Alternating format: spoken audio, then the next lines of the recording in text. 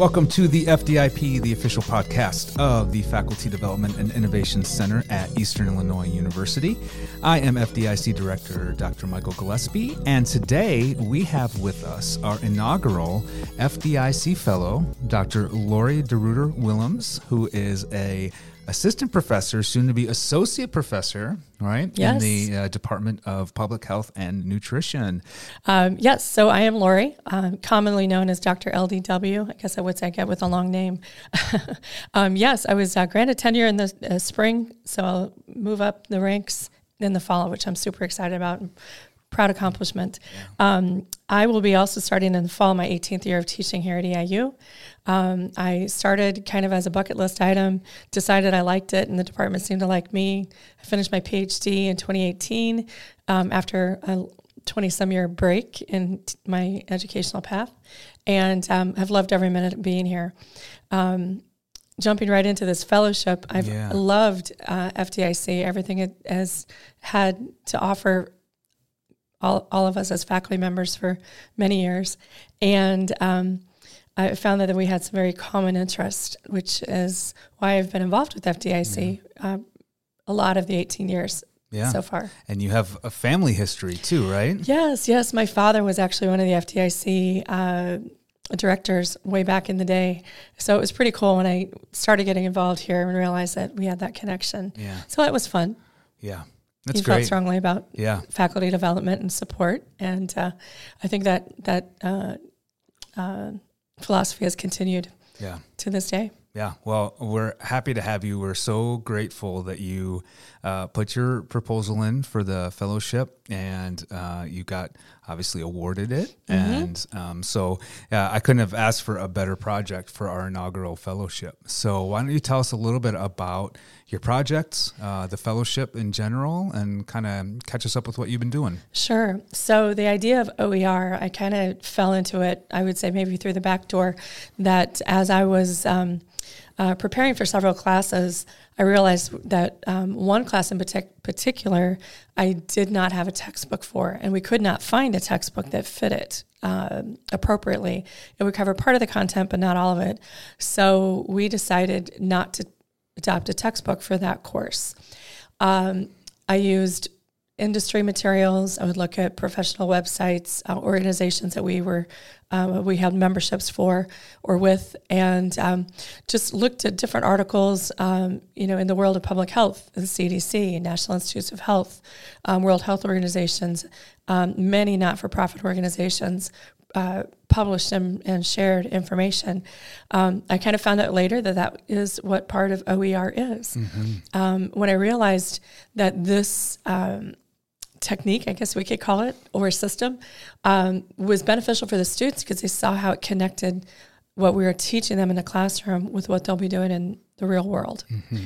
So that's kind of where I started. Stacy Knight Davis, a librarian here in Booth Library, was very instrumental in helping me coordinate and keep it organized. Early on, she would create modules in D2L, not only for me, but other faculty members in our department. And that's where this all kind of kicked off. All right. So two things. You teach in public health, right? So obviously we've learned over the past several years just how important up-to-date information is. Absolutely. And how quickly it changes in public health. So that would make it an important tool for the classes that you teach. Correct. And your work. But also, maybe we could back up just a second and you could tell us what are OER? OER is Open Educational Resources, and there's many varieties of OER. It could be publishing companies. It could come from individuals, educators who create their own information and share it. Mm-hmm. It could be videos, podcasts, a variety of things like that. Diagrams, different components of web pages, different organizations and things like that. Mm-hmm. And there's different levels of OER also. Some are can be freely adapted, changed to fit your specific needs, and others have more, I guess we could call it restrictions or guidelines with how they can be used. Mm-hmm. So how did your students respond to having these materials instead of a textbook? That is, it's very interesting. At the beginning, I would either download something or maybe make a PDF of an article and have them read the article or watch the video or whatever it was, do discussions in D2L. And it took a little while for them to get used to. They kept saying, why don't we have a book? Yeah. Well, and I kept telling them, like, this is something that's happened a year ago. Sometimes it was something I would just find the day before or after a class. Sometimes I come back to class the next week and say, remember we were talking about, teens and vaping last week. Well, this is a new study on that.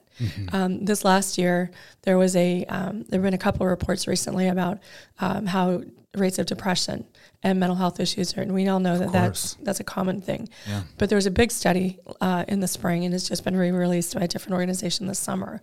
That was a great example of me being able to share that information with the students on the spot.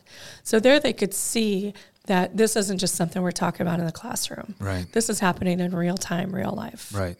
And the benefit of this for an institution like Eastern, where students don't buy textbooks, a lot of the arguments to use OER are that it will save students money. Correct. Right. But here, I think there's a different argument to use OER. Right? Yes. And so what is that? The argument is that the textbooks can be great, but they become dated quickly, regardless of the discipline.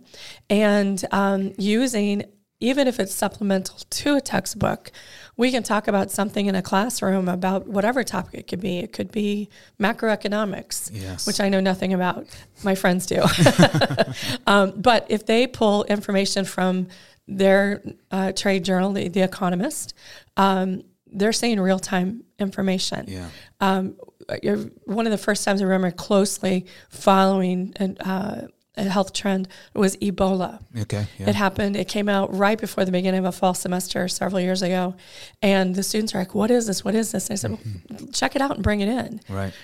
Which kind of launched an activity I do in several classes that I call health news. And I can tell them usually anything relates to health. Yeah. So bring in any news article that you can connect to health and we'll talk about it. Yeah. And that kind of also serves as a launching point for conversations about our course content. Right. So it's kind of student-led driven OER, but not as curated and as carefully curated as what I will share that's directly related to the content of the course. Yeah. So through the fellowship, you had the opportunity to do some research and do some reading. You want to talk a little bit about some of the things that were maybe a surprise to you or that you found out about OER when you started your project? One, I think the most surprising thing was the prevalence of how most articles and information promoting OER was so focused on saving students money on textbook fees, which is really important, but it's not as important to us here. It is in some ways because I could have adopted a textbook for a couple of courses, which would have cost the university more money. Of course. But we didn't really need them. Mm-hmm. So it's a savings to the university. But really, it was the lack of how current real world information was available. That I was surprised to find that. Through the research. One of the articles that I found when I was preparing for my proposal was about an econ class that used The Economist that I mentioned earlier as their main textbook for the course. Their department had a subscription that was available to all the students, and while they had common content through every semester, the talking points and the discussions were based on new articles that were in this journal. Right. Yeah. I think that that's a great point. And I think it's important because I teach a statistics class to sociology and criminology students who, much to my chagrin, are not going to go on and be statisticians, right? But they're all going into fields where having up-to-date research and data are going to be part of their everyday work, whether they're going to be social workers or police officers or lawyers. And so bringing those things in is really going to be showing them the tools that they're going to be using when they get out into the workforce and they're doing their thing. And I think that this was one of the big aha moments for me in all of our conversations that we've had this past semester is having OER and even just curating just simple trade journal articles and things that are out there that they're going to see can make such a huge impact in how they translate what we're trying to teach them into how they're going to use that once they walk out the door. Exactly. And sometimes, there's a video I use in one of my classes that I think was produced in the 80s, 1980s. It's dated. You can tell by the clothing, the hairstyles, and all of that in the video, but the content is good. It actually talks about finding how the polio vaccine was developed. And all through the past 3 years of the pandemic, I've had students say, "Remember that polio video? Yeah, it kind of relates to what's happening now." And I was like, "Yeah." So historical perspective, is very important. Yeah. But we know, as you mentioned in the beginning, with the COVID, information changed so rapidly. Yeah. There were common themes through the entire time. There's a need for more current information. Yeah, and that's where OER can really step in and fill that need. Absolutely. Yeah, absolutely. So we set sort of the idea that this is a good thing, right? So part of your project then became, we did a survey of the faculty, right? We did, yes. So you want to talk a little bit about the survey and some of the results that you found? Sure. As we got into this and had our conversation, I thought, it's all well and good for us to make this information available to other faculty and how to create OER. Steve Brantley has a great LibGuide on what OER is, but we wanted to take that one step further so faculty could understand what OER is through his information, but then for us to give some practical tips and suggestions on how to create their own, hopefully in collaboration with their subject matter librarian. Yeah. But what occurred to us that we needed to know where our faculty were in order to move forward in the best way. So we did the survey. We didn't have as high results as we wanted, survey responses, but there were a number of factors in the spring that contributed to that. Yeah. But what we did find is that 70% of those who responded said they had never created their own OER, which was kind of an aha moment, like here isn't a good opportunity, which was confirmed by the fact that 71% said that they would consider creating their own OER if they had the proper tools and time. Yeah. So that was kind of where we thought we should focus on how to create it, what tools do you need, who do you need to collaborate with, and how to do it in a timely manner. Yeah. Other things we found, the top benefits for using OER were that it would provide additional context to textbook material. Of course. It would keep the course content up to date and current, and that it added some level of experiential learning to the courses that they were teaching. Again, that connection. That kind of goes back to the old, one of the original educational philosophers, John Dewey. Yeah, right. You make that connection, make it real, and they get it. Right, it takes off. So good. So so we didn't have high response rate, but what we did get was very insightful. And as you said, sort of guided the rest of your project. Sure. So do you want to now talk a little bit about sort of what you're doing and creating, and then we can talk about where this is going to take us in the future. Well, I thought it would be best to organize my chaotic attempts at OER. So I'm working on, again, with Stacey Knight Davis. She's the librarian assigned to many of the health-related departments. Yeah. We're creating a LibGuide specifically for one of my courses, which is now called Foundations in Health Literacy. Great. So that's been through an evolution of its own. And within that, another reason originally that I wanted to do this was that I'm the only person that teaches that class right now. And I love the idea of other faculty members being able to teach a class. It's not my class. Sure. I'm just the only one teaching it. Right. So by having something more organized for someone else to be able to access and add to, that's really going to be beneficial. So this LibGuide that I'm creating specifically for the Foundations Health Literacy class is looking at the content I'm already using. We don't have a textbook for the course. There are some training manuals that are available through OER sources, through professional organizations and government agencies that offer these at free will. Right. So we're organizing those into this LibGuide. Great. Then what I'd like to do also is to take that structure of the health literacy LibGuide and make it generic so that others can use that format to start creating their own. Right. this will be a much more organized way, maybe overcome some of the challenges that I've had with the content that I use in my courses, and then make it available to other people to use. Right. We're also found a book that we like a lot. Yes, we did. It's called Best Practices in Designing Courses with Open Educational Resources. It's on Routledge, and it's part of their Best Practices in Online Teaching and Learning series. But certainly OER do not need to be just for online classes. Not. No, it's not. It's not exclusively for online. I use some forms of OER in every class that I teach, whether it's a in-person, hybrid, or online, at all levels. Yeah.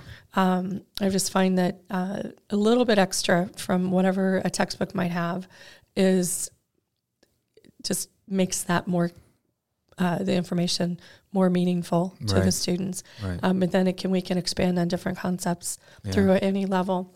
But the book is really, it's a quick read. Yeah, it's short. It's 140 pages. Yeah, with the long index at the end. Yeah. But there's, I think, 10 chapters. Each one has some unique information in it. There's one on supporting and planning OER. Talks a lot about collaboration. And I'll give a plug again for whoever your booth librarian is assigned to your department or your discipline. Stay in touch with them. Yeah. We have high praise for Stacey Knight Davis in our department. She comes to us often with, "Hey, I found this. What do you think about doing it? Adding this somewhere in your any of your courses, sharing it with your students." We go to her. I know that our nutrition side of our department has several projects and courses that they have specific assignments that they work really closely with her. Yeah. So it's important to do that collaboration. But back to the book, the fellowship came with a stipend to be used for resources. Yeah. So we were able to purchase several copies of this book that Michael has stashed away in his office. I do. He'd much rather have in other people's hands. That's right. So in the fall, we're going to do a workshop, right? Right, right. One of the other things we found in this survey was that those who had not yet created any OER, we asked, how would you like to do this? The majority of responses said some informational or hands-on workshops or tutorials would be useful. Yeah. So we're listening, and hopefully we'll be able to work this out. And we don't have a date yet. Not yet. But we have a structure which will follow the book. So talk about kind of how you start thinking about OER. We'll have a brainstorming session within this workshop where you can dig into your professional organizations and see what's available and start creating your own. So we're going to take this idea of what Lori has created with her own LibGuide, which is an OER, and the structure, and put it in the hands of interested faculty in the fall. And you can just keep up to date with our newsletter and our website, and the announcement on that sort of thing will be coming out as we get closer to the new academic year. But if you're interested in being a part of this group, you get a copy of the book.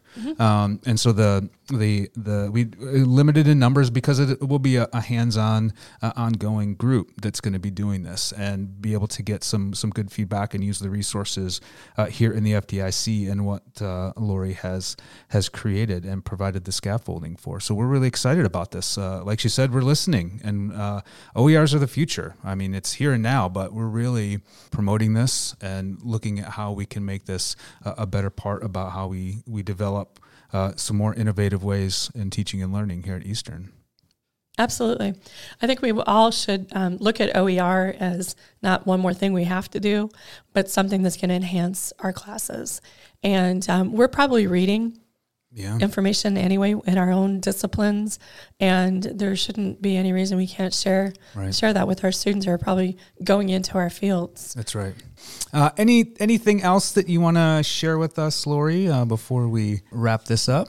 One final plug here through FDIC. Julie Lockett has created online learning materials, OCDI, for those of us who are teaching online. There's great resources in there. And even if you have completed OCDI, she has OCDR that has resources. And a section in the instructional materials talks about, of course, this is focused on online courses, but it applies to everything.